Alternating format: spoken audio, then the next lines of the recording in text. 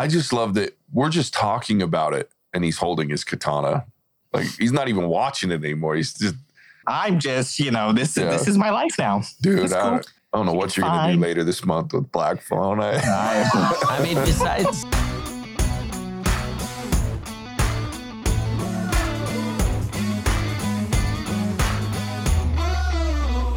Welcome to the What's Already podcast, where we fashion ourselves cinematic Judge and Jerry. My name is JJ Crowder. I'm here with my co-hosts, Matt Heiner. Better read than dead. And Alec Burgess.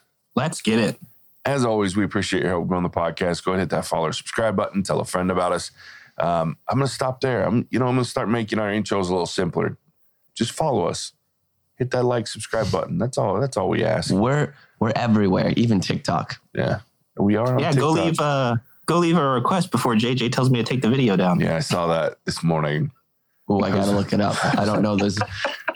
It's always good when you get a TikTok notification that I don't even watch TikTok that much. So when it pops up, I see this banner on it. It's like, hurry before JJ sees this. And I'm like, oh, shit. What did he do now? So, yeah, hurry up and get those requests in before I get after Alec about taking that down before we get bombarded with movies. But, yeah, today we're going to talk TV, though. Though this season of Stranger Things...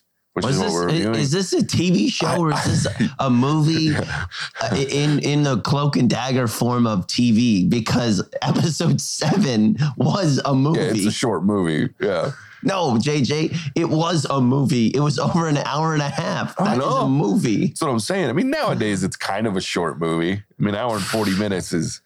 Most movies are 2 hours plus. But. Well, when there was 6 other episodes in front of it. Oh, no. Don't get me wrong. This felt like watching 3 movies back to back, 3 long movies back to back. And we, for the common folk, had to get this done in a shorter period of time. Like this was, JJ, I think, said did you binge watch this all in one day? All one night. How, what is the total time commitment on that? I don't know. And I haven't looked because I started out thinking story time, right? So I could have sworn that they were only releasing the first 5 episodes. I thought it was 5 episodes and 4 episodes was how it was going to break down. But turns out, no, it's 7 and 2 or 7 and 3. I don't know how many are coming, but they were a minimum of an hour. I think most of them were an hour and 15 minutes an episode. So. Well, total runtime for season 4 is 13 hours. That's silly. Which, let's see.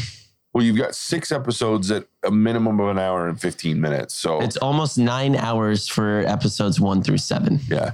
So when I started it, I said, I'm just going to be watching 5 episodes, so we'll grind through it. And we watched 5 episodes. Casey went to bed about halfway through the 5th episode because she's not a huge Stranger Things fan.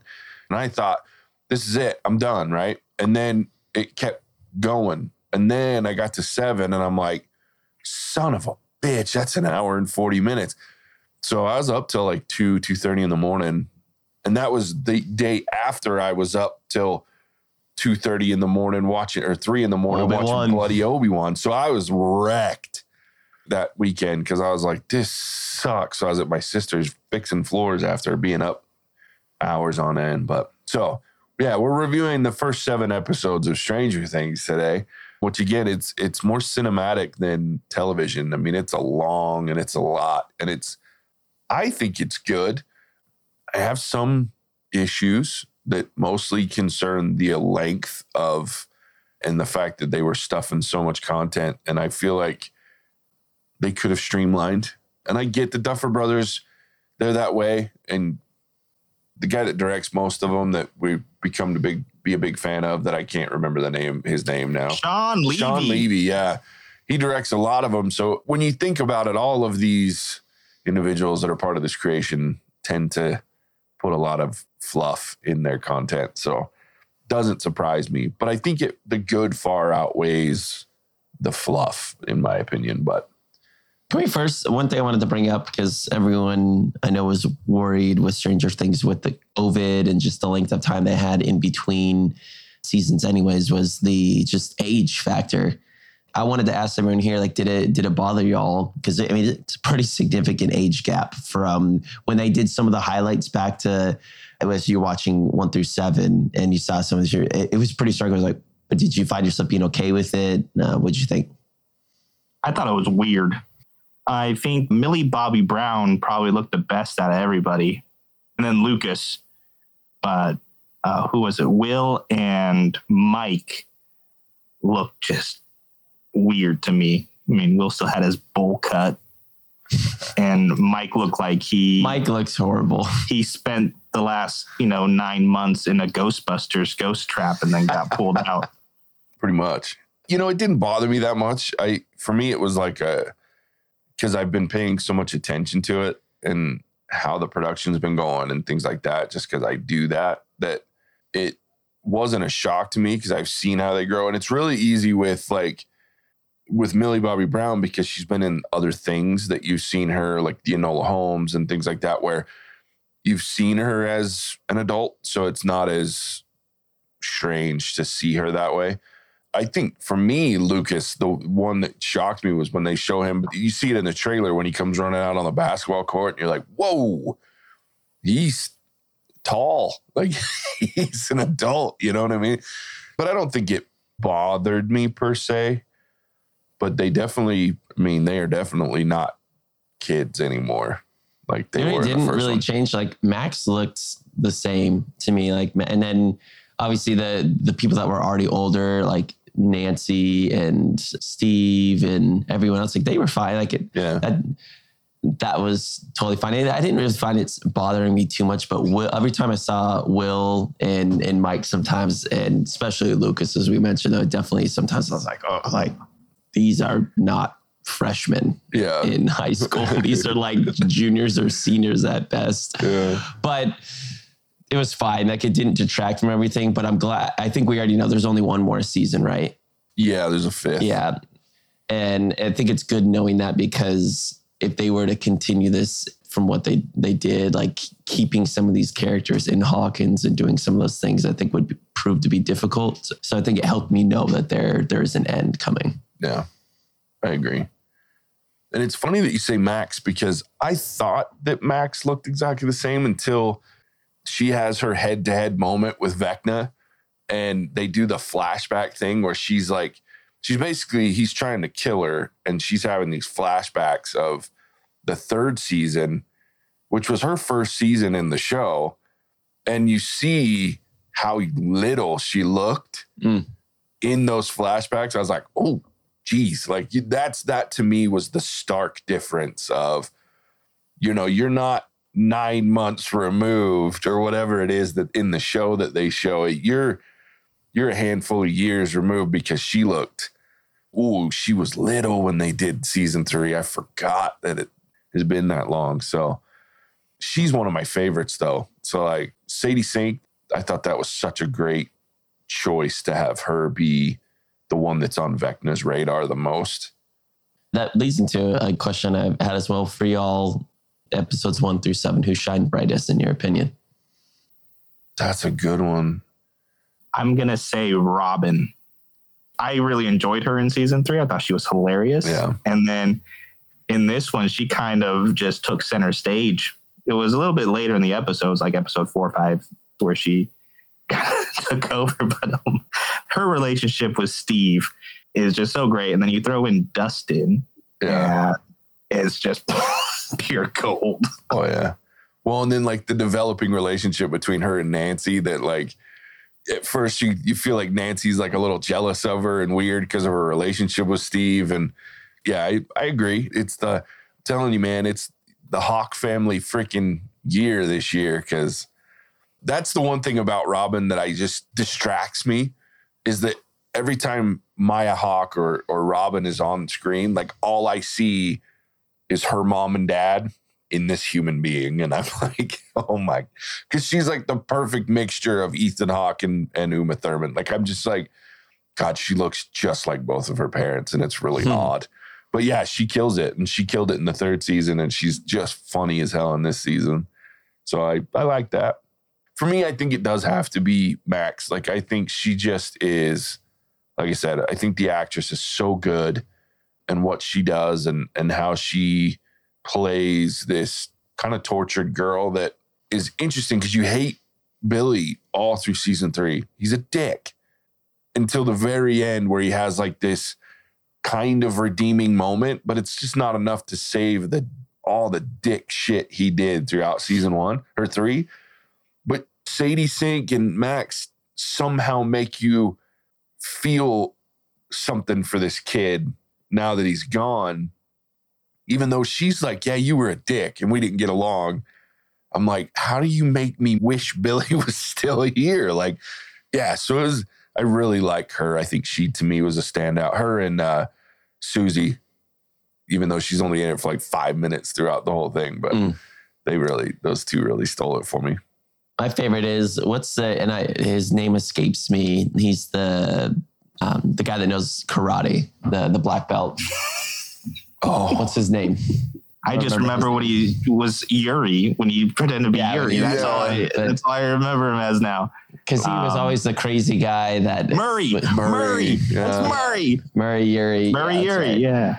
I really liked Murray. I mean, in the other seasons, he started to play a bigger role, and he's kind of this outlandish, like my way or the highway, paranoid, conspiracy theorist type person. But in this season, I mean, he's definitely come into his own, really provided some good comedic relief, as well as just having some balls and kind of diving into a situation he didn't have to. I mean, he went all the way there to California, went to Alaska, went to Russia. And I just liked when he was on screen because the season's very heavy. Yeah. Well, not even very, extremely heavy in some places. And his character, I think, brought a lot of light and some lightheartedness, but also drove some pretty important plot points home. And just, I liked him on screen. I think it was just really cool to see that the part on the airplane when he's talking about that 16-year-old kid that he beat one time. And he's like, and I did beat him and I could do this. And then he just goes into total G-mode. But then later, episode 7, when he's in the control room in the prison and he beats up like 4 guys in a row. And you just can see he's just like,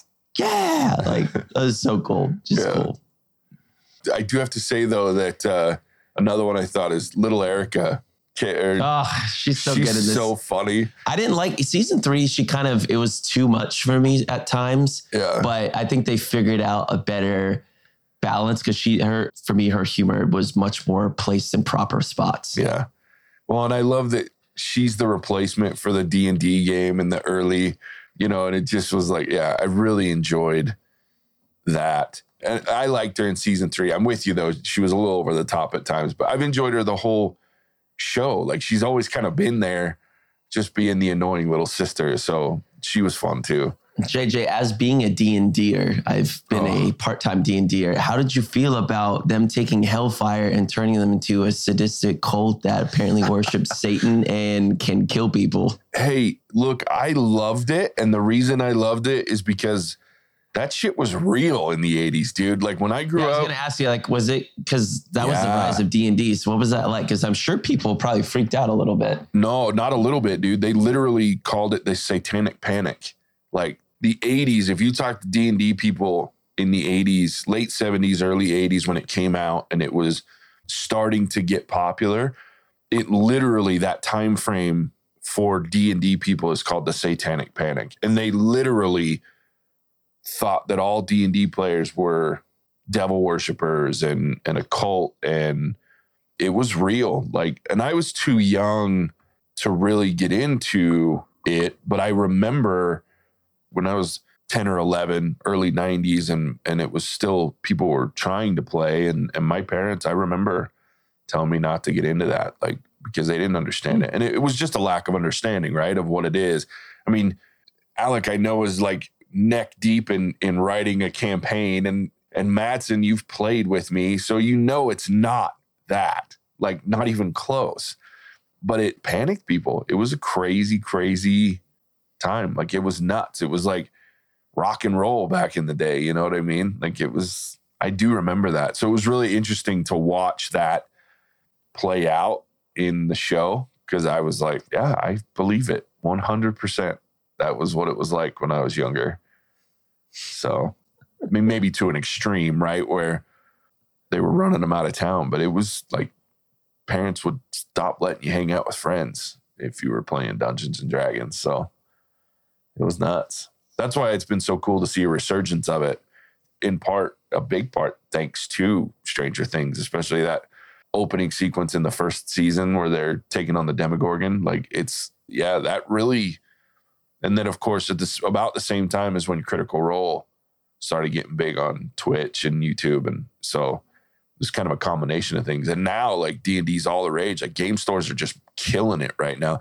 Used to be you'd have a hard time finding any game store. I remember when I was selling cars, we wanted to find a 20-sided die for some of the, like, spiffs and some of the things that we used to do when we were selling to, like, some competitions and stuff. It was difficult to find a 20-sided die or more. Now, dude, there's a game store every 5 miles that have dice and cards, and it's crazy. So, but I loved it. Yeah, I thought it was an interesting take. And I will say that the bully kid, man, he pisses me off. So the actor's killing it, because every time he was on screen, I'm like, oh, just shut your pie hole. Like, I was so mad. I loved that it was basically a running joke that every prominent scene he gave like a rah-rah speech at the pep rally for the game, and just tying in with some of the worst, darkest moments in that city's history into winning a basketball game, and then riling up the town. And he had one with his own basketball team. I just loved it, because I loved how they leaned into. I'm like, this dude's gonna be a politician or something. Preacher. He's gonna be a preacher. Or a preacher. The more I thought about it, I was like, that part's kind of outlandish, but at the same time, I'm like, no, small town, riling people up, people are getting scared, something they don't understand. I probably would be that. It probably very much could be that way. Yeah. Especially in a town where shit happens all the time. Uh-huh. It was one of those things where it was such a dichotomy of how you feel about it. Because you're like, this is so ridiculous that it's funny. But at the same time, when you sit and think about it, like, it's not unreasonable, because we see it now. Like, people get fired up and start leading all sorts of ridiculous movements and get out and do insane shit based on one or two people that get them fired up and worked up. And I did laugh, like the one that's in the city council, not even the city council, like the town hall meeting or whatever.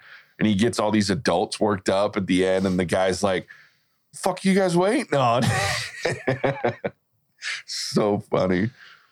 But yeah, it's interesting. It just makes me think of right now when the cops got a call to go back to one of the parents' house, and they did that like peel out 180. I was like, like maybe they could have just turned around. Yeah. It's like, are we moving that fast in this small town? Like, and they only have like a sheriff and 2 police officers. I'm like, I just don't think you're not really helping here at this point. You're just kind of taking a back seat. Yeah. And the fact that they're spending upwards of what it looks like at least a few hours in Mike's parents' house or whatever, and all these other people are probably out there looking, and you're like, we're fine. We're just going to focus on these people. Like, well, and you're interrogating children without their parents there. Like, we're in their other room. Like, I was like, oh my goodness, this is crazy. The 80s were an interesting time, my friends. Very interesting time.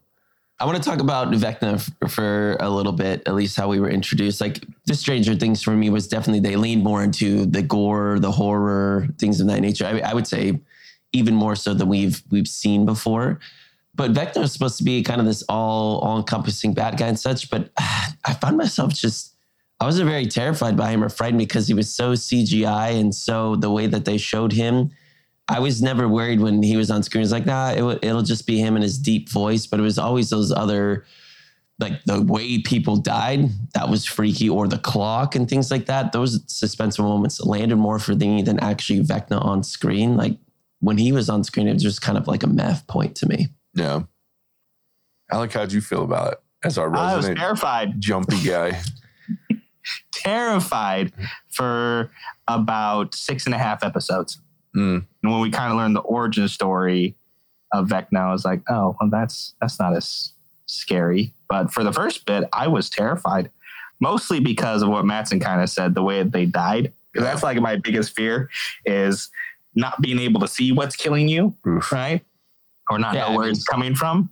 Yeah. You're back to the wall, get Steve Harrington's barbed wire baseball bat, and you're good to go. The deaths in this movie were pretty awesome, even with the CGI where it wasn't perfect. But there was a times the CGI for me kind of detracted things some. But overall, I would say they did a pretty good job there. Yeah. Yeah, I always go into Netflix stuff knowing that there's going to be budgetary concerns when it comes to the CGI, and it's just never going to be quite as good. I was pretty impressed with Vecna's look most of the time. And they did do a lot of it practically. The dude was in a suit. So the guy, big spoilers, in case you're listening, we're 20 minutes in, but big spoilers. I was listening to an interview from that actor, and he actually got into the suit, and he was in makeup for 7 hours. Because it was a full body suit that he was in for that, to be that. So when he's walking around and you see him, that's actually that dude in a suit. And then the CGI is to like make the tentacle shit moving on him a little. But I guess I enjoyed those things less. I liked when it was practical effects just after Top Gun Maverick. Like it's just hard to beat some of those things. And I appreciate more of that when they can do that. I didn't really enjoy what they showed and what he was presenting. Like I liked when he was having conversations with those characters and speaking, especially just him and Max. That's really where we got to know Vecna. That was great. And the house scene with him, I enjoyed that. But the other parts of it just were really, they didn't land for me. No, I don't disagree with you. Like him on screen was less frightening than him when you couldn't see him per se, but you could hear him, and he was kind of slow. He was like doing the whole Jason chase where he just barely moved. And then you're not wrong. Like that first kill of that girl, that cheerleader, dude, that shit was so unexpected and brutal. Like with her bones breaking and her eyes freaking popping out of her. Like I was just like, Jesus, like they're going there. So the kill shocked me. Like even when it happened, I was like, oh damn, out loud. Cause I just wasn't expecting her to be up in the air, and then like the bones start snapping and the dude sitting there watching it. I was like, fuck, that's brutal. So then I was worried about watching that again because it was so brutal. Every time I wasn't afraid of him. I just didn't want to watch the bones getting snapped and the eyes sinking into their face. You know what I mean? Like I was like, oh, I think they showed us too much Vecna. And I think that's what part of the end reveal suffered. I liked who Vecna is now, but I think if they showed us less and just showed us the killings and the voice and maybe a couple, like quick pans of like Vecna's like shoulder up or something like that. Yeah. I believe it would have been more powerful because the more we saw Vecna and him just kind of standing and having those tentacles in him and doing his thing, humanizing is not the right word, but it lessened the fear factor, and it could have been better positioned to kind of have this like boom moment. But with the Vecna reveal, I was more like, okay, we already know who this guy's about. And I don't know. It's just the more he was on screen, the less I cared. Yeah. So I have a scaredy cat story, and I texted JJ this. I live in an apartment, and Oshi insisted upon watching Stranger Things with the lights off so we could see the monsters better. And in my kitchen, I have an arrow garden.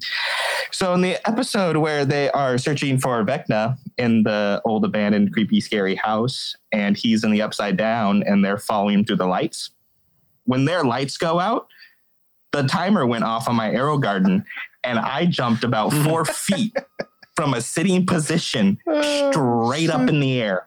And I freaked out for a good solid 5 minutes because it was like instant. Like as soon as their lights went out, my light went out, and I about died.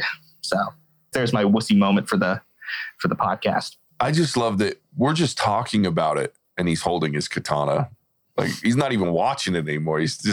I'm just, this is my life now. Dude, I don't know what you're going to do later this month with Black Phone. I mean, besides that like initial death or two, like it wasn't, I wouldn't really say it was scary at that point. No, there was some tense moments and Alec, I say people like you, like you're some kind of pariah or something, but for those of you that get scared easy and really live in that state of fear because of something like this, like, which I've never been since I'm a kid, you know what I mean? But for me, it's just like this buildup of what's coming, right? Like, so I don't get scared, but I do have moments where like I'm tense and I'm like, ooh, this is really, and so that's how when I think of like a good horror movie, I don't think of it as I jumped, or Was I uncomfortable for an amount of time for me. So that, and I had moments of that, but I'm with you, Mats, and I think they could have done the reveal better, because one of the best things about the first season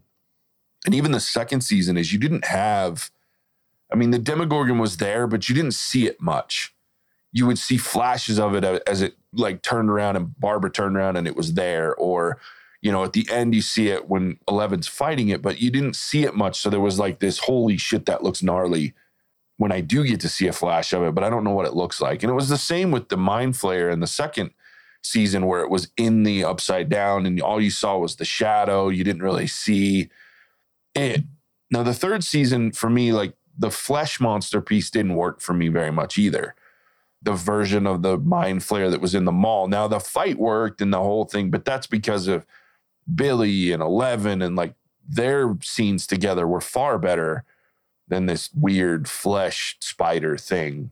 So for me, I'm with you. The more they put him on and the earlier they put it on, the less impact it has. I think if you would have left him as a voice and a shadow, even, like you could have shown him, but have it just be the silhouette of this humanoid figure walking with a large left hand, because that's a Vecna thing. Vecna's hand is like a thing. Yeah, just show the hand. Like, yeah, just awesome. Show the hand, the larger hand. And then like, yeah, I think that would have been cool as hell until you got to Max's moment where she finds her way into his little corner of the Upside Down, right? Then show him. And even then, just show him briefly coming up on her and then show that hand again as it wraps around her head. I think you could have done a little different to make it a little more intense and make him a little more frightening.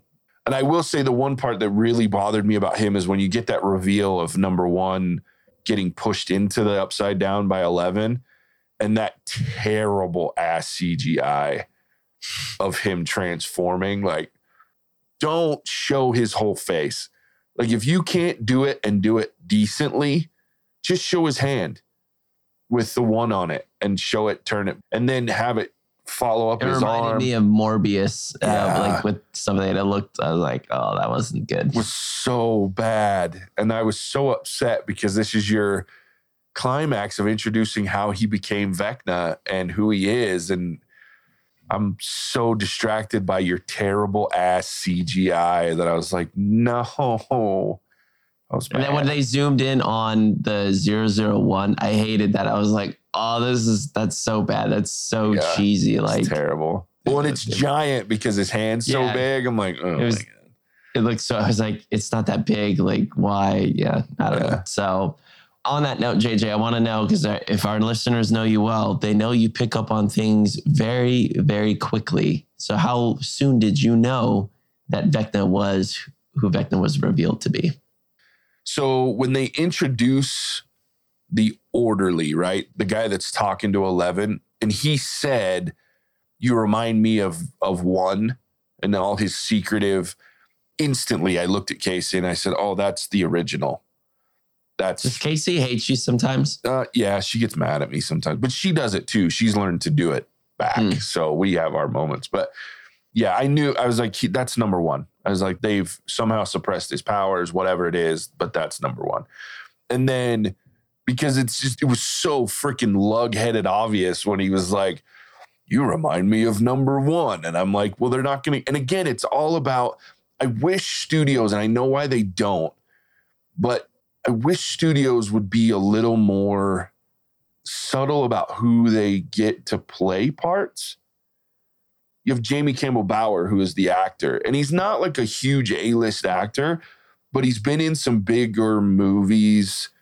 Anyway, it's one of those things that as soon as I saw him, I was like, he's going to have a bigger part than they're going to let on. And they try to lead you into, well, he's just going to help her escape. But we know he doesn't, because at the beginning of the first season, that's not how she gets out, is the help of him. You know what I mean? And so as soon as he said that, I was like, oh, well, there's number one. And then I think it was probably 2 or 3 episodes later, it started to dawn on me. I'm like, oh God, he's going to be, because at first I thought, oh, she massacred these kids because they bullied her, and they're tying it into the bullying that they've got going on with her now, and she's going to lose control. And that's what happened in the thing. And then it started to dawn on me. I was like, no, but 11 wouldn't kill. Like, she'd had a hard time fighting even Billy. She didn't want to hurt Billy, who was a dick. I was like, that's not who she is throughout what we've seen. And so then I was like, oh, it's not going to be her that killed all of them. It's going to be whoever Vecna turns out to be. And so then for a couple episodes, I was like, I just didn't think about it. But then as soon as episode 7 started, I'm like, oh, shit. Vecna's number 1, and she threw him into the... Did you know that the kid, though? No. I had... That one got me, was the whole, like, tie-in. Because that was cool. Because when they started doing that, I was like, I gave them props to it. I was like, you know what? Yeah. Don't love how much you showed Vecna before, but how you got him to be Vecna. I'm like, kudos. You did great there, because I appreciated all that. Didn't see that happening. No, I didn't. And like, the fact that all of those kids are, like, clones of the original, like, we knew that kind of, but, like, the way that they showed it, and then the fact that she created Vecna, and that's how the first portal to the Upside Down was open. Like, I really like that. And then, what really got me was the fact that, because I kept wondering, I'm like, how has Vecna been around since 1950 or whatever the hell date? Because it doesn't make sense. But then when they show the kid killing his dad and, like, or killing his mom and torturing, like, I was like, oh, that one got me. I didn't see that one coming. So I liked that part. Poor family. But I did see number 1, and that being... So with Vecna had effectively been in the Upside Down for, I don't know, 3, 4, 5 years, 6 years, maybe something like that, right? Yeah, however long it's been going on. So I'm assuming the reason he didn't strike sooner is he's figuring out his powers, figuring out how to make all this happen. Like, I don't know. I was just thinking about that last night about, we're still trying to kind of figure out his end goal, but I'm assuming he is trying to inflict pain back. Like, why hasn't he already just gone after 11? I was trying to think about that, and I don't know if anyone has any thoughts, but I don't know if we fully know that yet. Yeah, I don't think we do. And I still think, and this is just me, so I'm interested to hear what you guys think. I still think that the Mind Flayer is the big bad in the Upside Down, because that flesh monster was just a representation of him in the real world, in our world, versus the Upside Down. And they did mention in the show Vecna being like his number 1 general or whatever. So I think Vecna is just a means to an end that's going to carry through. And I don't know, maybe he makes it into the final season, but to me, it's almost like an answer of who's number 1. Now we have that answer. We see where the Upside Down was created. Because to me, it looked like the Upside Down was like the version that's there of the town of Hawkins is there because of Vecna and 11 sending him there in that way. Because I guess it's only been 2 years ago, because Nancy said it. Yeah. It's basically been 2 years since that portal was opened. Yeah. And when you look at the fact that when he first gets sent there, it doesn't look like Hawkins. It's like this weird, almost like desert kind of thing that's like just got the weird red light. So my thing is Vecna tied to the Mind Flayer? Has he always been? So I don't know. I think there's a lot of questions to be answered, but I don't think he's our big bad. I think. Do you think he makes it out of this season or dies?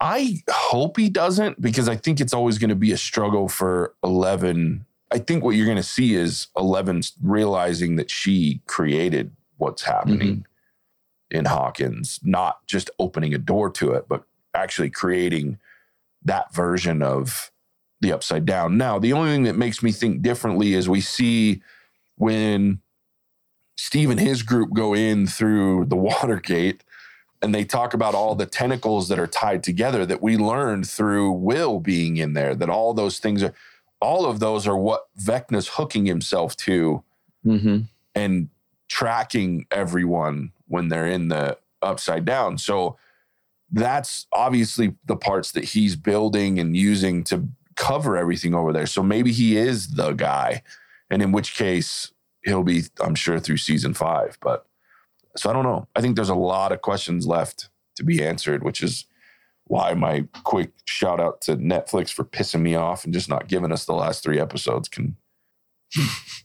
eat me. That shit irritates me. But anyway. They got to get through Q2 with their subscriber count. Exactly. It drops July 1st. Exactly. So yeah, I'm interested to hear what you guys think about that. But I don't know. I could go two ways. Either he will be or the Mind Flayer's still there some way. I think I tend to agree with you, JJ, that there seems to be like this conflict resolution that needs to happen between Vecna with 11 now that she's realizing, hey, I didn't kill all those people. Oh, snap, I opened this portal. This individual's in there. Now I don't think she knows yet that he is alive, but I feel like that's going to happen soon. But my question there is, Vecna knows all this. Why hasn't Vecna gone after 11? And that's been my question, because he's preying on these other people and they haven't necessarily been people that are directly connected to 11 that would like cause her to.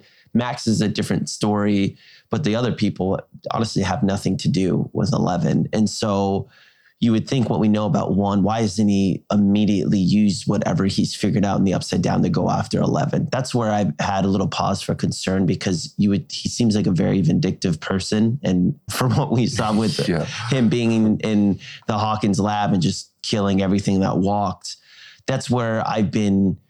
Is he afraid of her? Is he probing? And I don't know. But he also, I thought we would have seen some intentions of him trying to get 11, but maybe opening these portals, there's a grand plan with the Mind Flayer to go after 11 now. I don't know. That's what it's got me thinking about, because I would think he's doing all this to get back at her, but I just haven't felt that motivation per se yet. But I think we're going to come to that resolution here in the next, 3 episodes. Because what I worry about is if Vecna continues into the 5th season and final season, anytime that we have more than one kind of bad guy, things don't turn out well. Agreed. I have a theory for that, because Vecna, like his targets, all experience trauma or like some sort of guilt or survivor's guilt with who he attacked or who he went after. And 11 did not remember hers. She had to watch it while she was in Nina. She had blocked it from her mind. So I wonder if we will see that in the next 3 episodes, Vecna targeting 11 because now she knows about it, or she's remembered, they've unlocked her mind to where she blocked it out. And so now he can target her. Good thing is now she has her powers back, or she's on the road to getting them back. Yeah. That's a fair point out, because we saw in that one scene where he's actually reminding me of X-Men with Cerebro, when he's like trying to find mutants. It looked like that. They got some inspiration there. Yeah, for sure. But maybe she has now popped up on what would be Vecna's radar to be like, oh, there she is. Because otherwise, because he's in the Upside Down, can't sense people until they pop up in that way. So that might actually be, I think that's a great theory. Well, and the other question is all through my fingers like this. Well, and the other question is can he see her because she's in California or in Nevada, because she's out of Hawkins, right? And so I don't know if he's limited to Hawkins. And it really, for me, this whole conversation brings up another question. And that is if Vecna's been there the whole time and he's had these powers, then where was he in the first 2-3 seasons, sure, right? And if he is the guy, did he send the Mind Flayer? Did he send the Demogorgon? Because they were after 11. Both of them were specifically. The whole thing was to go after 11. So did they send him? So does that mean he is the guy in the Upside Down? So I don't know. I think it's created a lot of questions, because I think that's also one of the things you could look at as kind of like a Thanos principle, right? So here's Vecna sending the Demogorgon to get 11, doesn't work. Sends the Mind Flayer twice to get 11, doesn't work. Now he's like, fuck it, I'll do it myself, right? So now he's involved. But I think, again, that opens up a lot of questions, which are very good.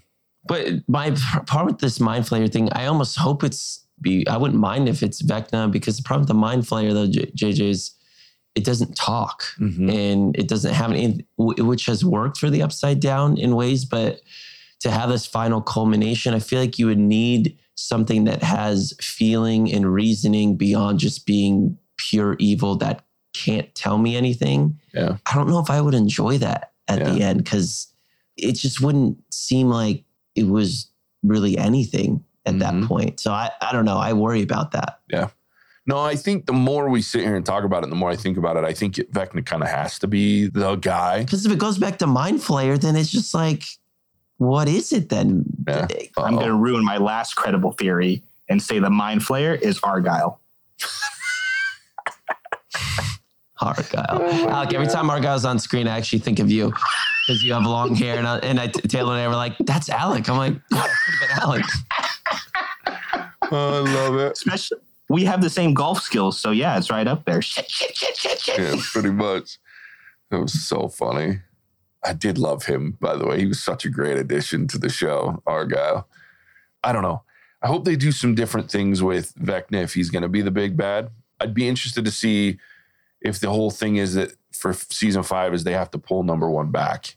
Because if number 1 is the reason that the Upside Down is what it is, being Vecna, then do you have to bring him back in his human form? And then the final showdown takes place in that way. Because he's obviously monumentally powerful. So it should be interesting. I mean, I think that's where I get excited. I didn't know how this season was going because it was so long and there was so much going on with the different groups that I felt like almost like it was too much at times. But at the same time, when it was all said and done, I'm like, son of a bitch, I want those last 3 episodes. So at the end of the day, they did a really good job tying me in and wanting to keep me interested and knowing more. So I can't complain too much. I do have a question for you about how'd you guys feel going back to some funnier shit, like the trip to Salt Lake City? I mean, I love it's funny you prepared me for it. I actually didn't think they made it in his face as I even thought they were. I thought they were going to lean into it even more than they did. I think it was skillfully done. It just made me laugh. So those of you that don't know, I'm a member of the Church of Jesus Christ of Latter-day Saints, aka Mormons. I thought it was so funny. There's just a little tidbits. They had like some really kind of weird looking picture of Jesus on one of her walls that no one ever uses that picture. So that was just, I don't know where they found that. They did that was legit in the 70s though. I know. I've seen it before. It was bad, but it was funny. I think all the kids and just showing the chaos and not sure where the mom was and everything, but the house just felt gigantic. I was like, this is a huge house. So, but yeah, I liked it a lot. And I also thought it's cool that Susie Q was a girl and talking about the internet and being a programmer. And I think it's cool for the progressive culture that we need today to get more women and diversity in tech, just because I work in that field. And I thought that was super cool to see that too. But man, it was funny. Like it was just hard not to laugh at the culture that I've been a part of there. And just made me laugh. Oh, dude, I was giggling my ass off because I've known a version of that family, right? So when I was a kid, and this wasn't in Utah, but I also grew up in that faith. Not there anymore, as you guys could probably tell listening to me throughout the podcast. But I grew up in that faith, and I knew a family, one of my dad's really good friends. They had 12 kids, very LDS, and they had all of those stereotypes, the really artistic ones, and then the techie ones, and then they all had their own thing. And then you had the one rebel kid that ends up out in the freaking van with Argyle smoking pot. Like I was like, this is the greatest fucking shit. I was laughing so hard and I was just giggling going, this is great. I love it. Like there's no reason to have this, but it's perfect. Like, it was just amazing. So I really enjoyed that. It was probably one of those things that while we enjoyed it, they could have cut it at like areas that they could have saved some time and things. Like in all reality, it wasn't necessary for them to go all the way up there. They could have figured out a way to contact her and had her help her out remotely. Because there definitely was a fair bit of things that I could have done without to shorten some of these things. Sure. Yeah, there was a lot of extra historical, Mattson. That was historically accurate. Yeah, exactly. And then the dad, like, locking himself in his office because he's got kids running around everywhere. It's great. And they let the feral child open the door. Yeah, loved it. All right. Anything else you guys want to talk about with this season? I mean, there's so much more we could say, but I also don't want to have a crazy runtime like this season of Stranger Things. So I think I'm good. I think we covered all the major bits. I mean, there was a lot of little story things. Like you got the mic and the whole hiding the bullying and, you know, the normal teenager things that were there. But I think the major story beats we covered.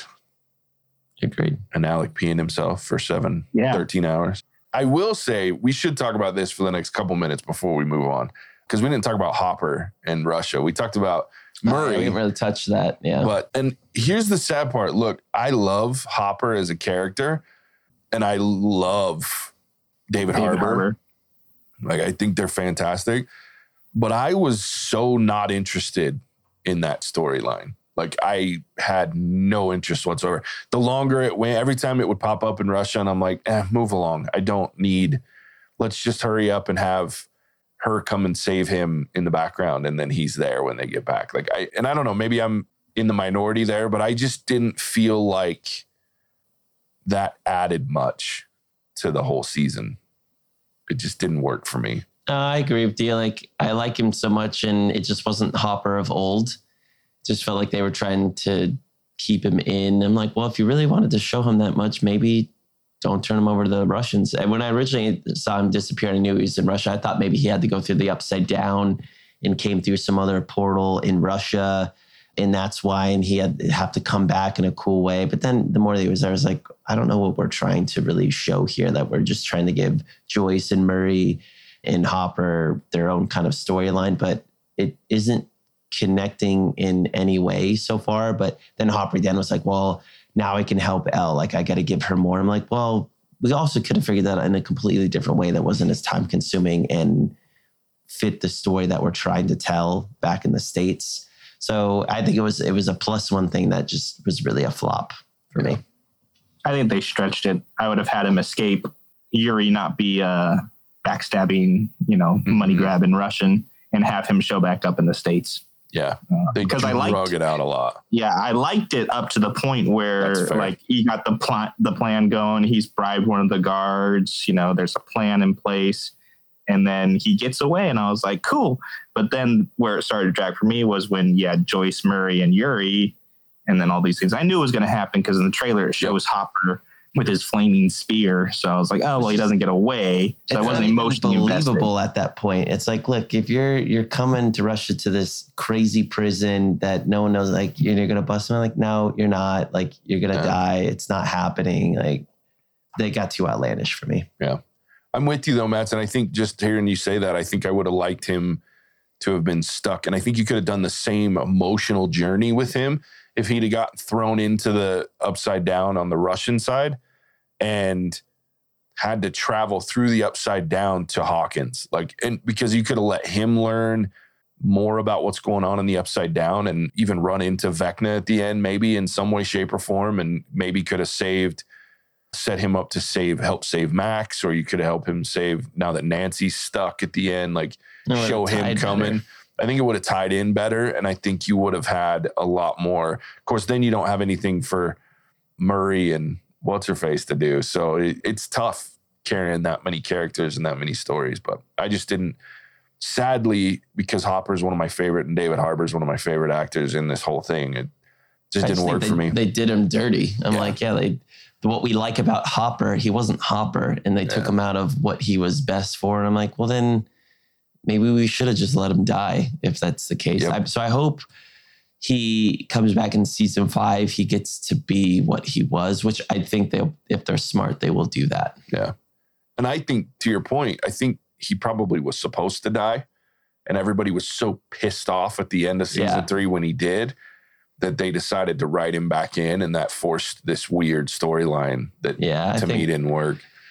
Yeah, but it's always a thing with TV shows. Like, you have to kill people and you want to kill someone that means something. But yeah, when you realize fully killed off Hopper, I was excited to see him again. And now that I saw him, I'm not as much, but I really think it would have harmed. For me, Hopper is my favorite character from 1 through 3. Yeah.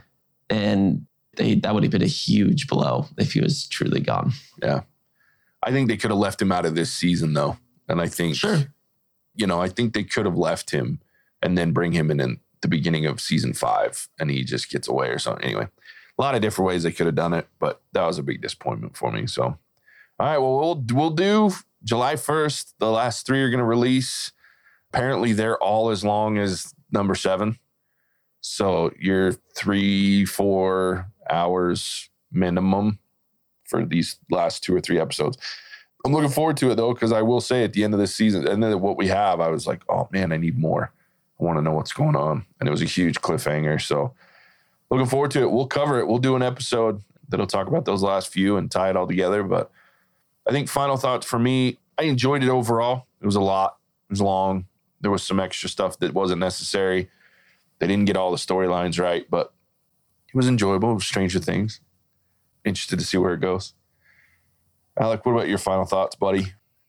Final thoughts. I enjoyed it. It was scary, but there were also a couple kind of callbacks to earlier seasons that I enjoyed. When Vecna first kills someone, he does his neck. Yeah. And that's the first way Eleven kills someone. So she's picking up stuff from, number one. And then the other one was when they were talking about Susie at first. And yeah, we met her last summer, and I think Will starts singing the song from Never Ending Story, and I was like, Never Ending Story. Yeah.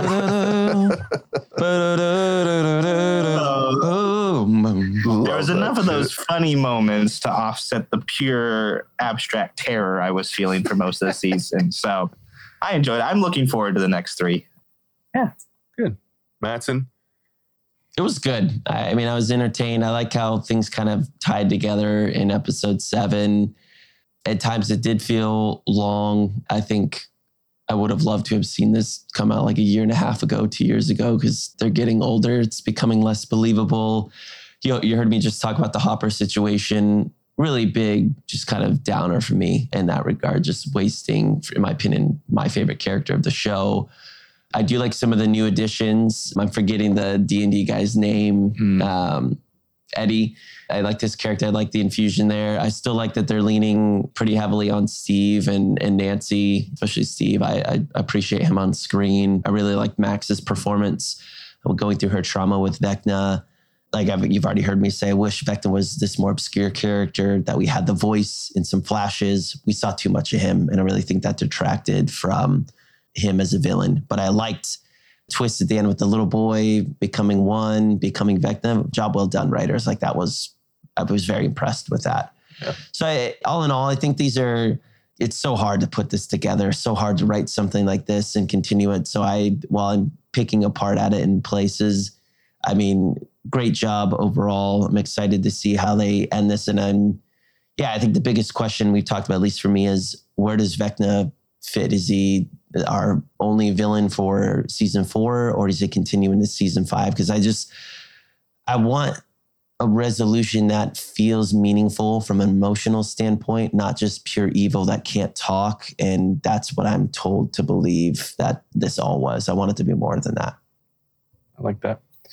All right. Well, there it is. Join us, probably in July sometime after the next few episodes come out. We'll cover those. We'll give it a rating, I'm sure, at that point overall, but not too bad for a comeback after a few years with COVID and all that crazy stuff. So looking forward to what they have planned moving forward. A lot of other stuff coming. Mattson, tell them where they can find all that and how they can keep up with us. Yeah, if you want to find us and listen, like JJ said earlier, we got a lot of TV upcoming. I mean, Obi-Wan's ongoing weekly. You'll see they get released every Thursday. 3 more episodes, I think, to go there. The Boys is going to be dropping here shortly. Something that I'm personally stoked about. This is actually probably what I'm going to start doing right after this podcast, is I do some chores.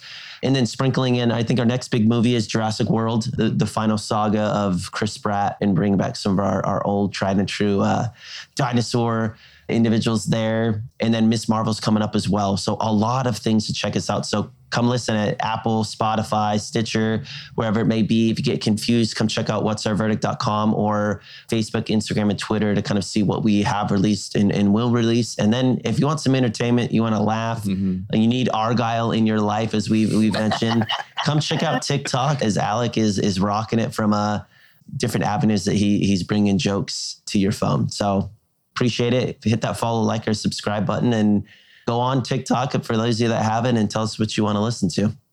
For sure. All right. Thanks, Mattson. Well, gentlemen, that was a lot of fun. As always, everyone, we appreciate you tuning in, listening to us. We'll catch you on the next one. Whoa! Bye.